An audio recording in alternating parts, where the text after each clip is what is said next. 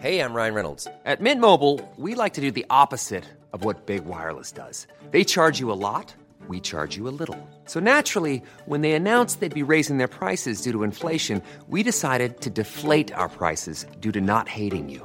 That's right. We're cutting the price of Mint Unlimited from $30 a month to just $15 a month. Give it a try at mintmobile.com/switch. $45 up front for 3 months plus taxes and fees. Promo rate for new customers for limited time. Unlimited more than 40 gigabytes per month. Slows full terms at mintmobile.com.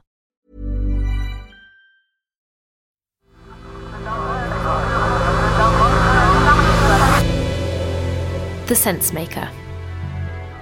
Hi, I'm Nimmo and this is The Sense Maker. One story every day to make sense of the world. Today, has the Oscars finally cracked its diversity problem? The 2022 Oscar nominations have finally been revealed, with The Power of the Dog leading the way with 12 nods. So, Fandango managing editor Eric Davis is here. The nominees for the Oscars have been announced, and this year's ceremony is already shaping up to be a night of firsts that breaks records. Iconic filmmaker Steven Spielberg has already broken his own record, getting his 11th Best Picture nomination for West Side Story. Sir Kenneth Branagh set a new record for the most nominations in the most categories during a career. Beyoncé and Kristen Stewart have made their Oscar debuts, but there is one thing that's still playing on many people's minds. Yeah, exactly. It's trending again, this Oscars So White hashtag. And there were definitely movies and actors that could have gotten nominated. Out of the 20 acting nominations... For decades, the crisis of diversity at the Oscars had gone unchallenged by the overwhelmingly white, male and American Hollywood establishment. On the 15th of January 2015, all 20 nominations in acting categories went to white actors. The following year, they were all white, again, and the Academy went into crisis mode. Megastars like George Clooney and Mark Ruffalo strongly condemned it for its lack of diversity. Then there was a boycott.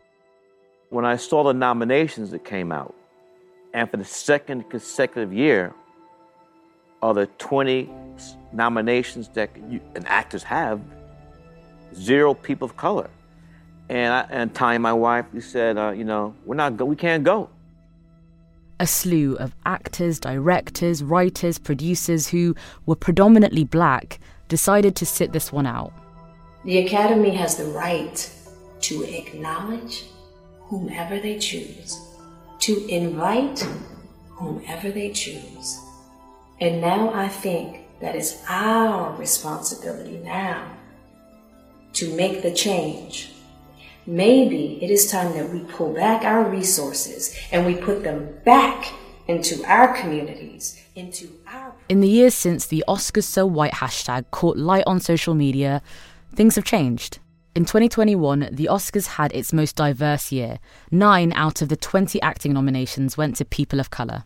So, has the Academy managed to build on that this year? Back in 2016, Will Smith was snubbed. He was thought to be a shoo-in for his role in the American football film Concussion. But he lost to an entirely white list of actors, so he decided to join his wife, Jada Pinkett Smith, in the boycott. In that year, Idris Elba and Michael B. Jordan were also snubbed. And Straight Outta Compton, the film about the gangster rap group NWA, was only nominated for Best Original Screenplay, a screenplay written by white writers. But 6 years later, Will Smith is a 2-time nominee and could win Best Actor. And he's not alone. 3 men of colour, 2 of them black, have been nominated for Best Actor. 2 black women are also up for Best Supporting Actress. Jane Campion has been nominated for Best Director. She's the only woman to be nominated twice in her career in that category. For context, in the ceremony's 93-year history, just 7 women have been nominated for Best Director. So clearly, something has shifted. But is it enough? Hiring for your small business? If you're not looking for professionals on LinkedIn, you're looking in the wrong place. That's like looking for your car keys in a fish tank. LinkedIn helps you hire professionals you can't find anywhere else, even those who aren't actively searching for a new job but might be open to the perfect role. In a given month, over 70% of LinkedIn users don't even visit other leading job sites. So start looking in the right place. With LinkedIn, you can hire professionals like a professional. Post your free job on linkedin.com/spoken today. Since it started in 1927, the Oscars has gone through a number of transformations, but it's usually when a wider cultural or social shift is happening, and this last decade has been defined by exactly that kind of change. Protests against Wall Street continue to grow across the country today. Here in New York, thousands of demonstrators descended on the financial district as big labor unions joined in, and many people down there. And fast food chains are bracing for strikes in 50 cities today. Workers say they can't afford to live on what they're getting paid. They're asking for more money. And the night of violence and protest in Minneapolis. At this hour, fires are still burning on the south side of Minneapolis after protesters took to the streets to demand justice for George Floyd, the unarmed, handcuffed black man.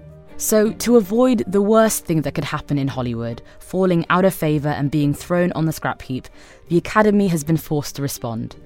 But reactionary change doesn't address the underlying problems. The Academy, which is the body that decides who's nominated and who wins, is made up of industry insiders, and as of last year, it is still overwhelmingly white and male. 33% of active Academy members were women, and 19% were from underrepresented racial and ethnic minority communities. This is up from 2015, but is it good enough in a country where almost half of the population isn't white? And that is perhaps the crux of the issue. A Hollywood ending for Oscars equality always feels just out of reach. Thanks for listening to The Sense Maker. If you enjoyed today's episode, we'd love for you to leave us a rating wherever you listen to your podcasts. It really helps get the word out there. Today's story was written by me, Nimo Omer, and produced by Imi Harper.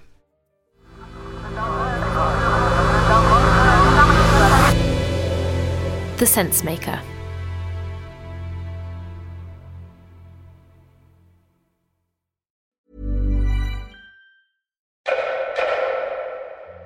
Hello, I'm Alexi Mostrous, host of Who Trolled Amber, the podcast that investigates whether there was an organised trolling campaign against Amber Heard. I'm excited to announce that on Wednesday the 12th of June, I'll be hosting a live event to discuss Who Trolled Amber with Jen Robinson, Amber Heard's lawyer, and Gina Neff from the Minderoo Centre for Technology and Democracy.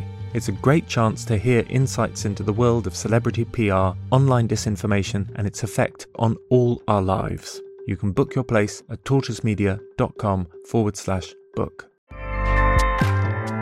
Acast powers the world's best podcasts. Here's a show that we recommend. Hi, I'm Jessie Cruikshank. Jessie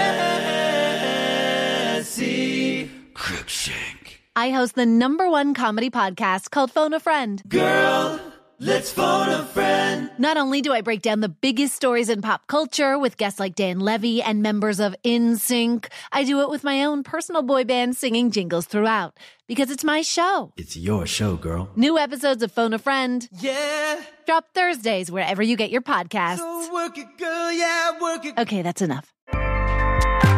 Acast helps creators launch, grow, and monetize their podcasts everywhere. Acast.com.